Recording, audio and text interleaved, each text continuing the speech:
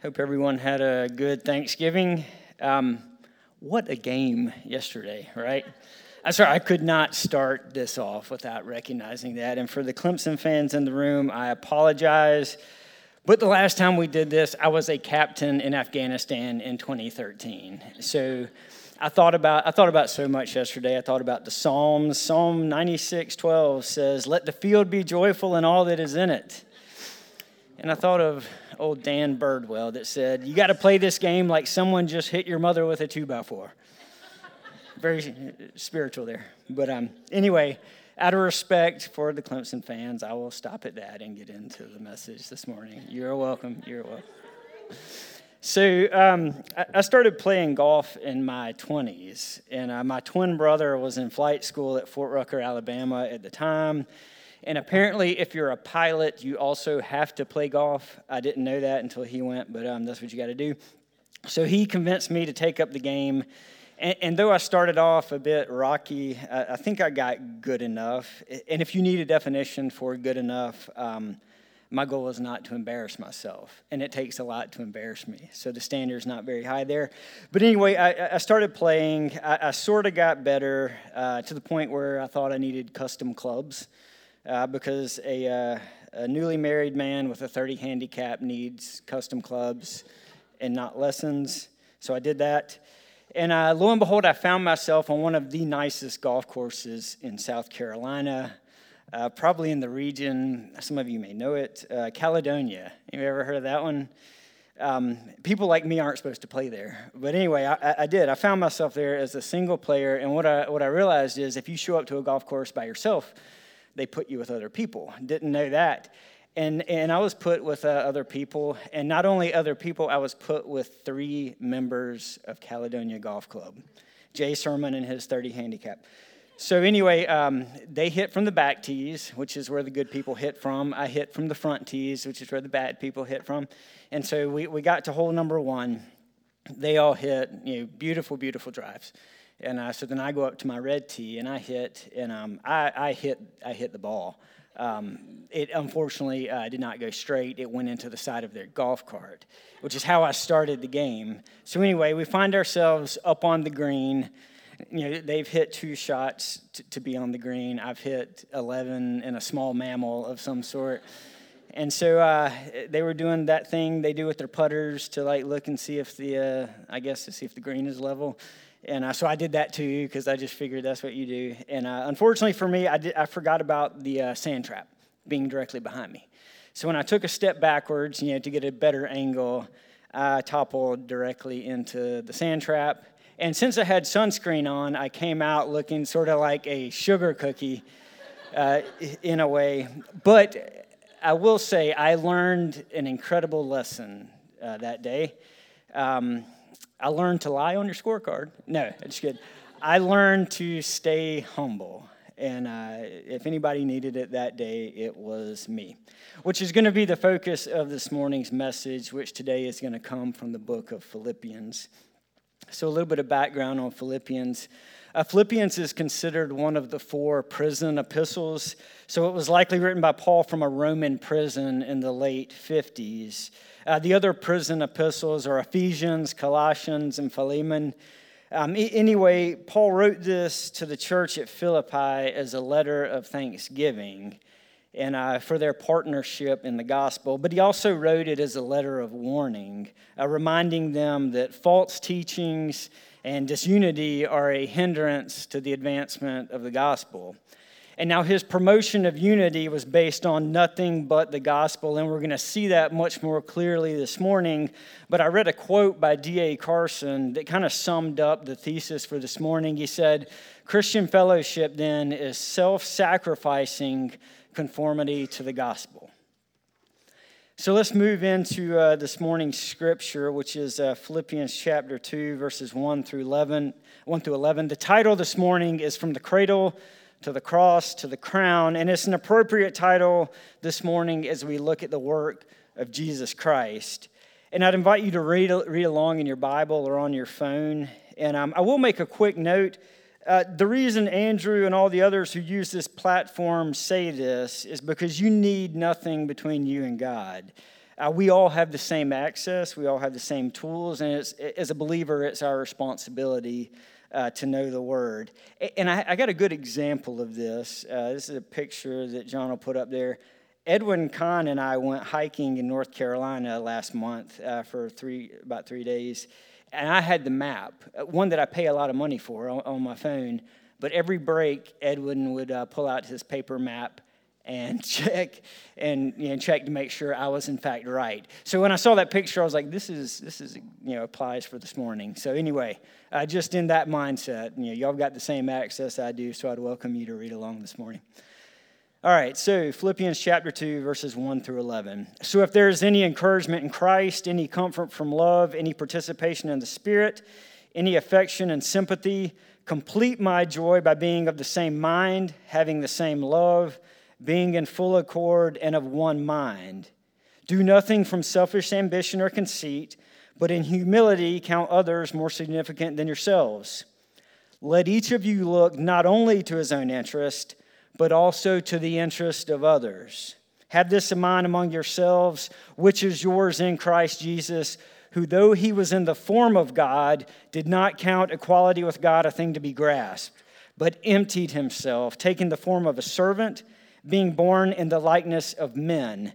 And being found in human form, he humbled himself by becoming obedient to the point of death, even death on a cross. Therefore, God has highly exalted him and bestowed on him the name that is above every name, so that at the name of Jesus every knee should bow in heaven and on earth and under the earth, and every tongue confess that Jesus Christ is Lord, to the glory of God the Father. So the first point that we have this morning from this scripture is the unity that we have in Christ. The unity that we have with each other, the unity that we have with the church, and the unity that we have with him. So going back to verses 1 and 2, Paul says, so if there's any encouragement in Christ, any comfort from love, any participation in the Spirit, any affection and sympathy, complete my joy by being of the same mind, having the same love, being in full accord and of one mind. And so what he's addressing here is from within the body of the church. Selfishness within the body of the church. Division within the body of the church. Strife. And let me be clear, this is, and this will continue to happen in every church, from the church at Philippi to the church in Lugoff, because of why? Because the church is made of people. Sinful, broken people who desperately need a Savior. But don't worry, says Paul. He says, if you focus on what you have in common through your unity in Christ, through your identity in Christ, a natural result of that is going to be healing. So focus on that and you won't be able to not heal, he says. Look again at the 4 rhetorical questions that he asks. Any encouragement in Christ? How many times have you been in the Word or been in prayer or meditation and thought of Christ's love for you and been encouraged? Or been encouraged with another's walk with Christ? Or been encouraged by a lost person finding Christ? On days where you really don't want to fight the good fight, but been encouraged by Him? What about comfort from love? Think about the times you've been comforted by His love through others. Think of the moments in your life where nothing but His love could save you. Moments of despair and sadness and grief and illness. And I know that we've all experienced this. Paul goes on to ask, any participation in the Spirit, any affection and sympathy? And I think we can all agree that we've experienced all of what Paul is asking here. And so David Guzik says this about these rhetorical questions. He said, Paul mentioned these things in a manner that suggests to us that they should all be obvious parts of the Christian experience.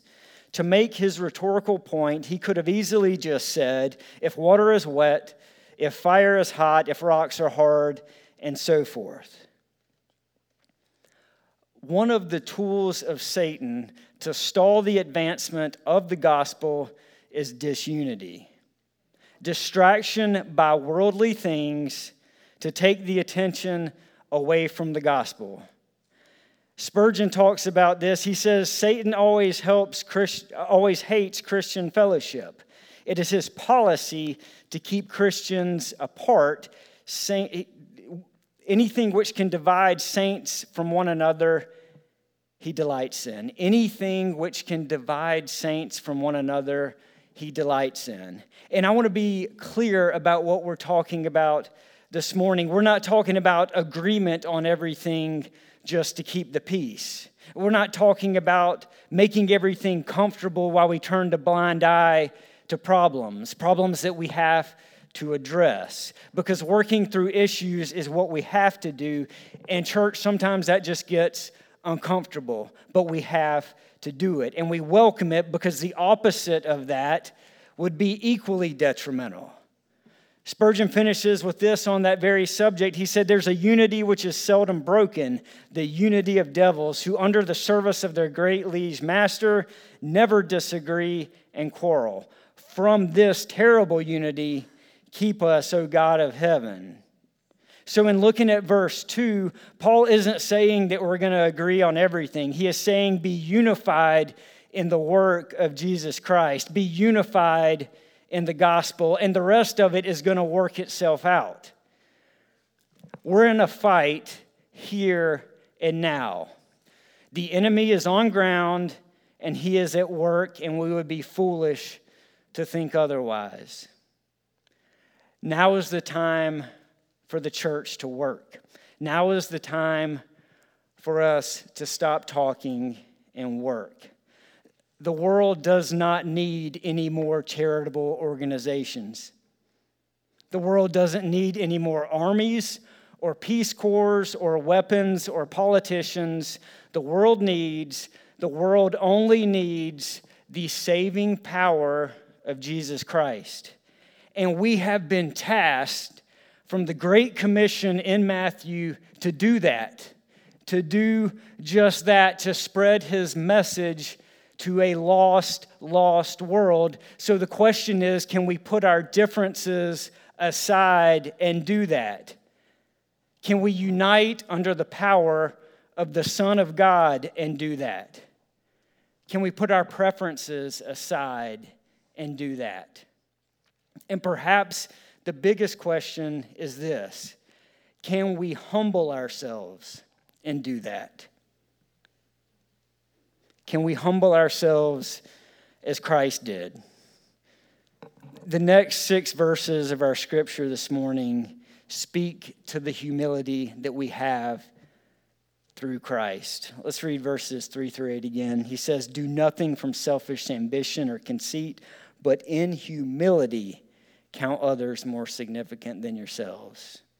Let each of you look not only to his own interest, but also to the interest of others. Have this mind among yourselves, which is yours in Christ Jesus, who, though he was in the form of God, did not count equality with God a thing to be grasped, but emptied himself by taking the form of a servant, being born in the likeness of men.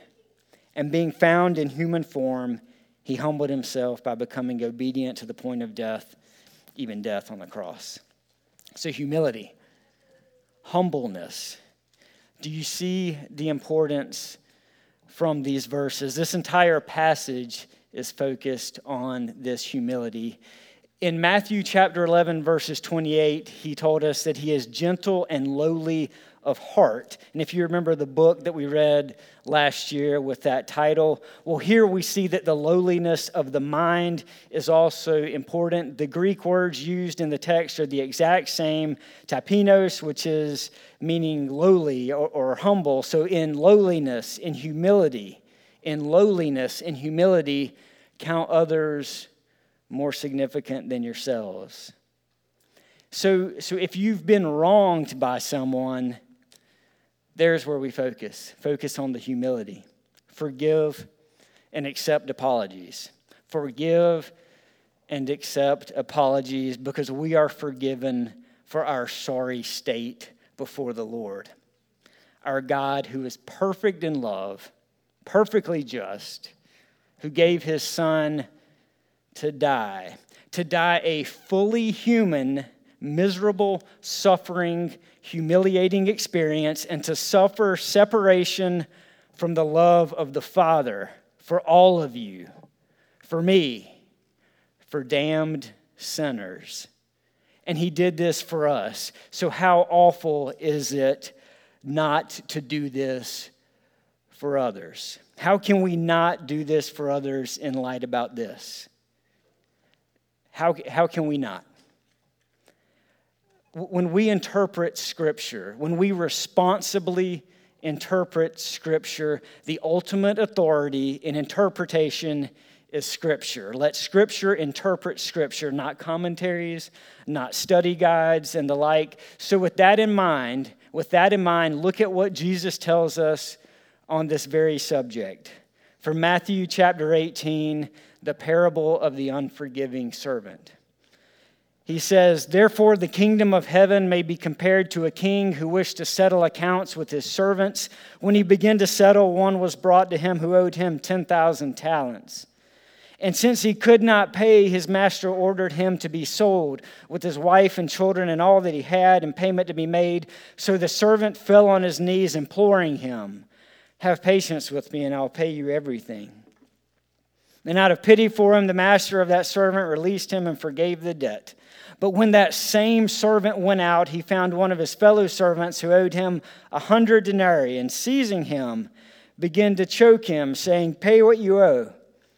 So his fellow servant fell down and pleaded with him, 'Have patience with me, and I will pay you.' He refused and went and put him in prison until he should pay the debt." So the question is, who do we want to be? Do we want to forgive others, as in this parable, or forget the forgiveness extended to us by our Creator and harden our hearts? To harden our hearts because we know that we're right, and being right matters most. Is that really who we want to be? And I think most of us would answer no. So what do? We humble ourselves as Christ did. We forgive as he has forgiven us. And if we look at his humbleness, at his humility, David Guzik lists some of the ways where Christ humbled himself for us. He says, "He was humble in that he took the form of a man and not a more glorious creature like an angel. He was humble in that he was born into an obscure, oppressed place. He was humble in that he was born into poverty among a despised people. He was humble in that he was born as a child instead of appearing as a man. He was humble in submitting to the obedience appropriate to a child in a household. He was humble in learning and practicing a trade, and a humble trade of a builder. He was humble in the long wait until he launched out into public ministry. He was humble in the companions and disciples he chose. He was humble in the audience he appealed to and the way he taught. He was humble in the temptations he allowed and endured. He was humble in the weakness, hunger, thirst, and tiredness that he endured. He was humble in his total obedience to his heavenly Father. He was humble in his submission to the Holy Spirit. He was humble in choosing and submitting to the death of the cross. He was humble in the agony of his death. He was humble in the shame, mocking, and public humiliation of his death. He was humble in enduring the spiritual agony of his sacrifice on the cross. So praise God for that. Praise God for this humble Savior, for our humble Savior. So when we go back to these verses to learn about humility, there's two things we need to remember. First is this: we have this. We have this humility in Christ. Verse 5 tells us that we have it, that through him we have it. And deep down, we know this. So think about this, if this applies to you, of that period in your life before you were saved, the period in your life prior to salvation. Think of your mindset during that time. Hasn't it changed since you found him? That is because of him, the work that he does through you, not of your doing, but of his. So here he is telling us, relax. I have given you this ability. And next, and I think this can be missed sometimes, is verse 8. And being found in human form, he humbled himself by becoming obedient to the point of death, even death on a cross. So listen, this was not just God sending the Son. This was so much more than that.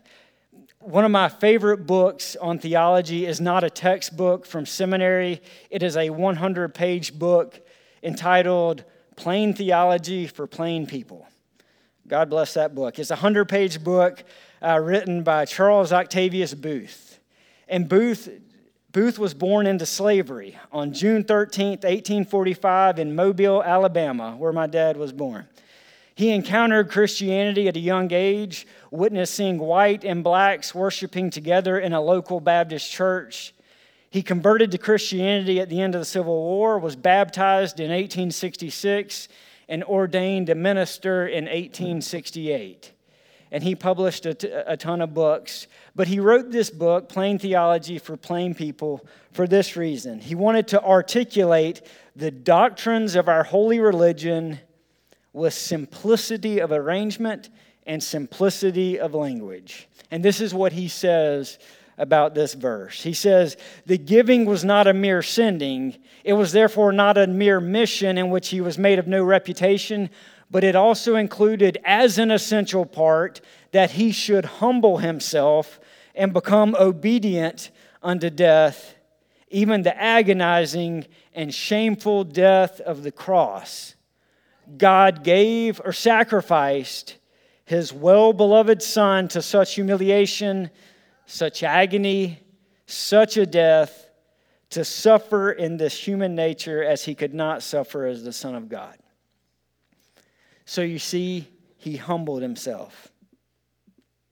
He humbled himself, and in this humility, he became like us because he is the only answer.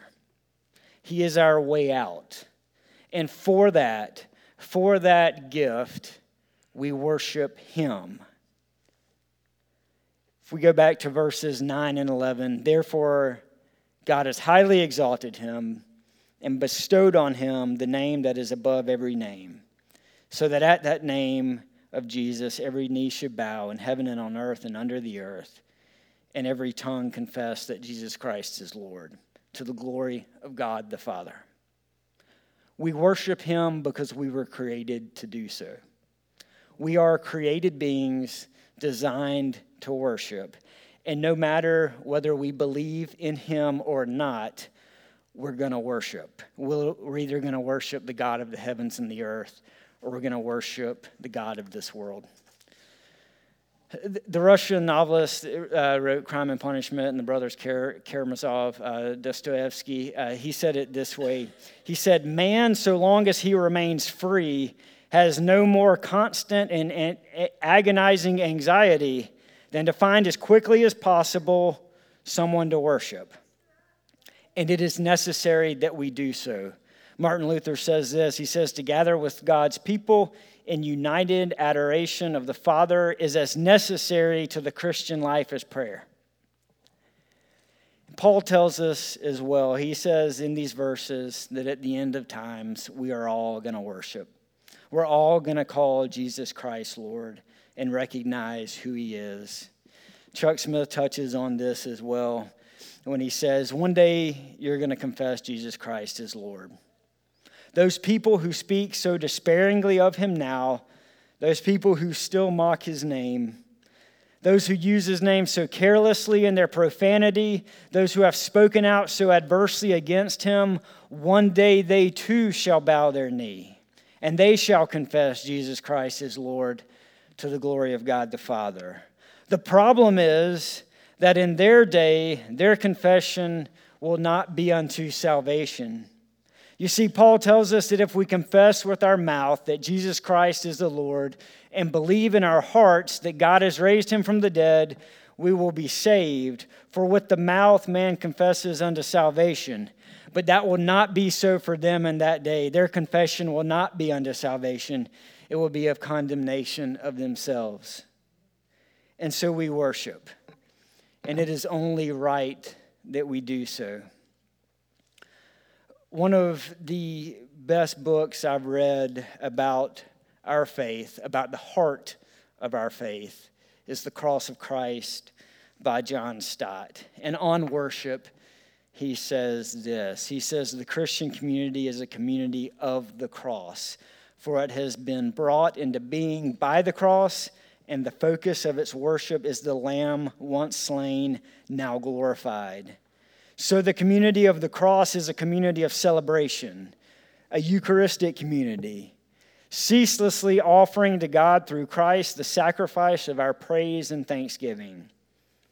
The Christian life is an unending festival, and the festival we keep now that our Passover lamb has been sacrificed for us is a joyful celebration of his sacrifice, together with a spiritual feasting upon it. In this celebratory feast, we are all participants, but what is it we share in? Not in the offering of Christ's sacrifice, nor even in the movement of it, but only in the benefits achieved by it. For this costly sacrifice and for the precious blessing it has won for us, we will never cease, even in eternity, to honor and adore the Lamb. And this is why we gather on Sundays and worship. And worship is not just singing, it is all-encompassing. The dictionary defines worship using terms like honor and reverence and respect. And those are all true, they're all correct. But I think we know that there's more, because true worship encompasses all of you. Now think about something that you really, really love, that you adore, and move away from, obviously God and even from family. Like, think about like one thing that you just absolutely adore. I'm going to be completely honest up here, and for me it's deer hunting. I love it. I love everything about it. It's always on my mind. This is part confession. When we pass land on a trip, I look at it from that perspective. I look at terrain features, natural cover, food sources. I look at weather patterns, cold fronts coming in, rain stopping early in the afternoon, gear. I'm sorry, Brittany. I'm up to speed on all the latest gear and clothing and guns and bows and ammo. And anyway, I wear shirts and stuff that advertises the brands I believe in. And just to be sure, I've got stickers on my truck to let all of you know about my passion. So again, deer hunting probably meets the definition of worship for me. But knowing this, and in all seriousness, knowing this, how much greater should our worship of Him be? Because what Christ has provided for us doesn't compare, and I think we all see that. Christ has provided us a way out of an eternally bad situation, and He has given us a gift. He paid the price for our sins. Andrew mentioned last week that on the cross, the Father turned His face from the Son. And I hope that point wasn't lost on us, on how severe that was, that He turned His face from the one who knew no sin, but took on our sin so that He could look on us. So God is perfectly just, and as such, sin has to be atoned for. And in a perfectly just situation, sin has to be punished. But God is also perfect in love. And in the greatest act of love ever, instead of having us pay the price of our sin, which is death, He allowed another to do it for us. And that is Jesus Christ. And so on the day that we face our Creator, we will be welcomed to Him. That punishment having already occurred, that debt already paid, so that we can live in eternity with Him. And that is a hard concept to grasp. That is a hard type of love for us to grasp on this side of creation. Because in our fallen world, it is difficult to imagine that someone or something loves us so much that all of our sins would be atoned for and forgiven. Our finite minds, no matter how educated, cannot grasp this type of love. I remember a story from a sermon I heard years ago that probably came the closest to painting this picture of love. And it's a story about a little girl named Mary. And Mary had grown up knowing that she was different from other kids, and she hated it. She was born with a cleft palate and had to bear the jokes and stares of cruel children who teased her nonstop about her misshapen lip, her crooked nose, and her garbled speech. So with all the teasing, Mary grew up hating the fact that she was different. She was convinced that no one outside of her family could ever love her until she entered Miss Leonard's class. So Miss Leonard had a warm smile, a round face, and shiny brown hair. And while everyone in her class liked her, Mary came to love Miss Leonard. So in the 1950s, it was common for teachers to give their children an annual hearing test. However, in Mary's case, in addition to her cleft palate, she was barely able to hear out of one ear.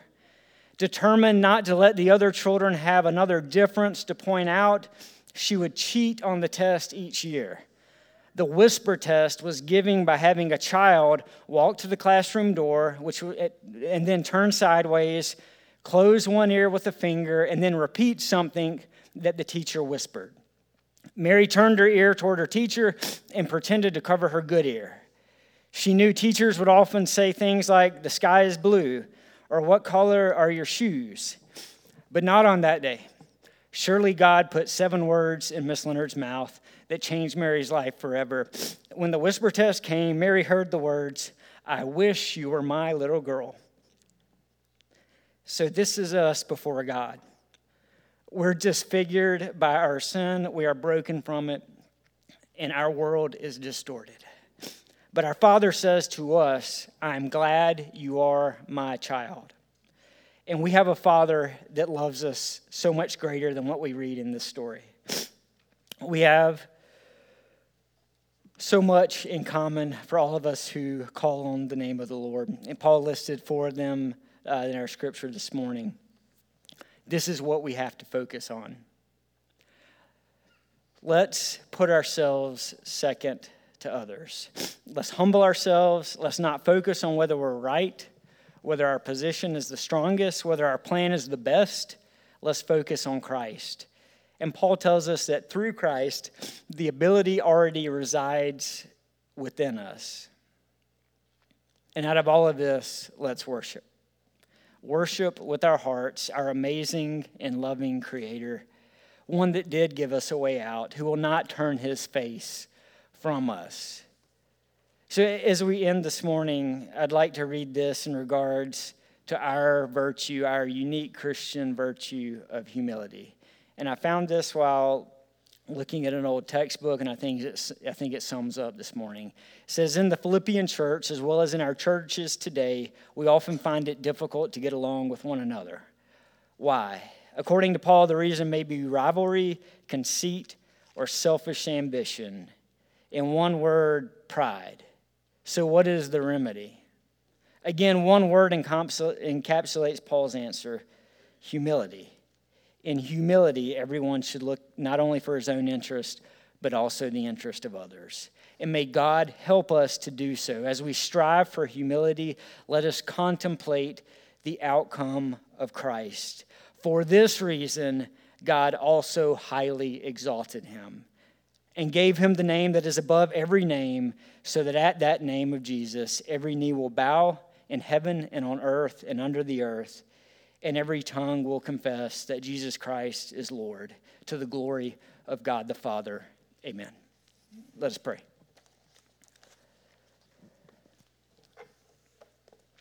Father, thank you for today.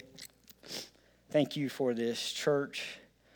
Father, during this time, we ask that you help us stay united in your gospel. Father, we ask for help focusing on your will.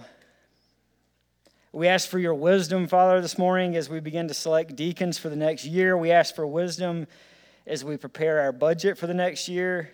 Please help us to steward all of your resources well. Father, for those this morning who are hurting, we ask for comfort. For those who are dealing with medical problems this morning, we ask for healing. For all of us, Lord, we ask for the peace that only you can provide, the peace that surpasses all understanding, and we thank you. We thank you and we worship you for our gift, your Son in our place. And we pray in his mighty and beautiful name. Amen.